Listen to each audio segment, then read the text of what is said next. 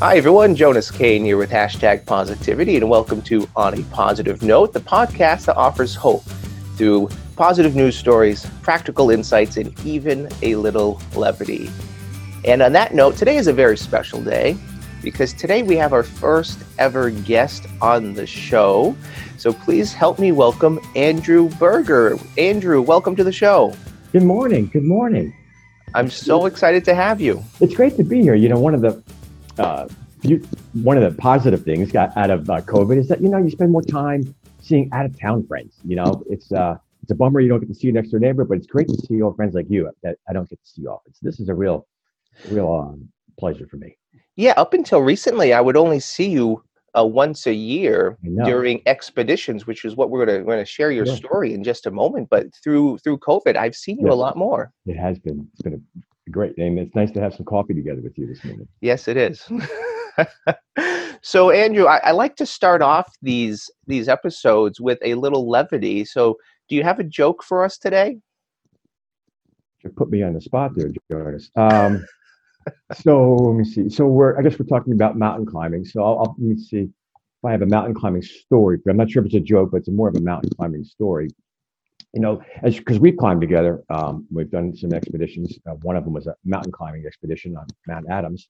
And we know what it's like. And I think, as you probably have learned very quickly, the three most important things about being a good mountain climber is one, a poor memory, two, the ability to suffer, and then three, I forgot the third.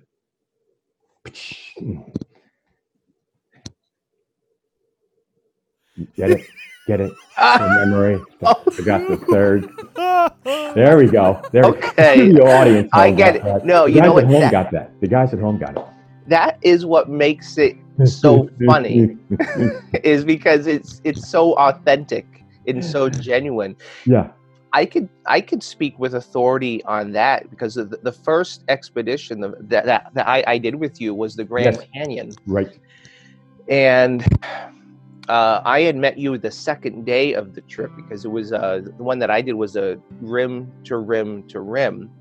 So hiking from one side of the canyon down in and up onto the other side, and then being exhausted and wanting to just give up and not even knowing if it was possible for me to go back in the next day. But you know what? I woke up in the morning. I was like, "Oh, I got this." Yesterday wasn't that bad. Oh my goodness! You stumbled into camp a mess, and I'm like, "There's no way that guy's going tomorrow." And then there you were. I was going to call a medical on you. Get out of there. You got back in there. Ability to suffer, yes. And a poor memory. You're absolutely right. Absolutely. That's kind of, my positive message is that, for me, I feel like suffering is a muscle that we need to build. And in our society, we don't suffer enough. I tell the story, my daughter, she loves going to the dentist. Yeah, she's like that. Oh, yay! I get the laughing gas. They have these TV screens where she's watching cartoons. They give her a little prize when she leaves. She feels no pain, right? She's like, brush my teeth. Why do I need to brush my teeth? I get to go to the dentist. For us, it was a horrible, horrible experience. And then, I tell the story that, my friend, he got a new car. It's like, how's your car? Oh, it's awesome. Oh, it's great. What's the best part of it? He said, the heated steering wheels. God forbid we get in our car and our hands get cold for 2 minutes. So all this stuff is so wonderful. And it is positive, right? The Novocaine, they pre-Novocaine your mouths these days. Back they just give you this awful shot. Now you don't even feel the shot. So our society is great. You don't want to get your arm amputated without, while you're awake. But at the same time, we've lost that muscle to suffer and to go through difficult times. And that's why one of the many reasons COVID has been so hard for people. And not to diminish it, Jonas, because it is awful. But sitting home watching Netflix, is not like going off to war during World War II. It's just not. And there's the old adage that our grandparents went off to keep us safe off to Europe, and we can't stay home to keep them safe. So it's relatively not that bad. There's so many positive things that we talked about COVID. And how do we come out of this better than we came into it? What positive aspects? I wrote a book. You literally wrote a book on I literally wrote a book. I wrote a book on how to suffer through COVID. I can tell you, 50 awful things, but I can tell you 100 great things that have happened in the past 9 months. And could you tell our listeners the title of your new book? Yes. I have to read it. Carrying a flag from pain to passion. I just ordered this book, and awesome. I'm excited to dive into this, because with the trips that I've been on with you, that is the core message. As we're about to ascend the mountain, or we're about to dive into the canyon, is you're talking about diving into the pain. Yes. You're really using that as the fuel yes. to get us to the summit. Yes. Using literally as the passion to keep us going. Can Correct. you tell us a little bit more about how you arrived at that title, and how you decided to do these expeditions, and what all this means to you? Well, in the time it takes for somebody to brush their teeth this morning or pour their cup of coffee, my brief history of my life is that, I had, like so many people, not just me or you, who've had challenges and adversity and grief in their life. But, when I was an infant, less than 6 months old, my mother died. And then my dad died when I was 31. He was only 58 of heart disease. And then my sister developed metastatic breast cancer and died when she was 45. And so through all those awful tragedies, all that pain, I found my passion, which is helping people stay well. The two most important days in a man's life, according to Mark Twain, or a person's life, is the day he's born and the day he figures out why. And so all those tragedies taught me about wellness, and I searched and figured out how to stay well, which is how to eat right and exercise. So that I took care of that part. And so that can take care of 87% of disease by staying well.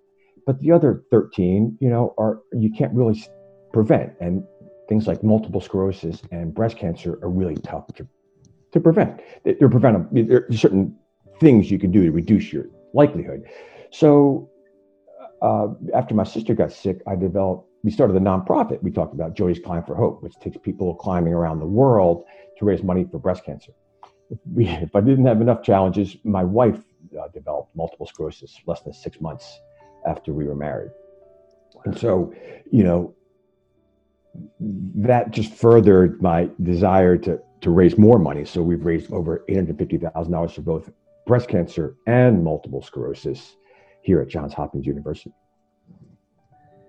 That is amazing. And what I love about that, you've literally taken this unfortunate situation, and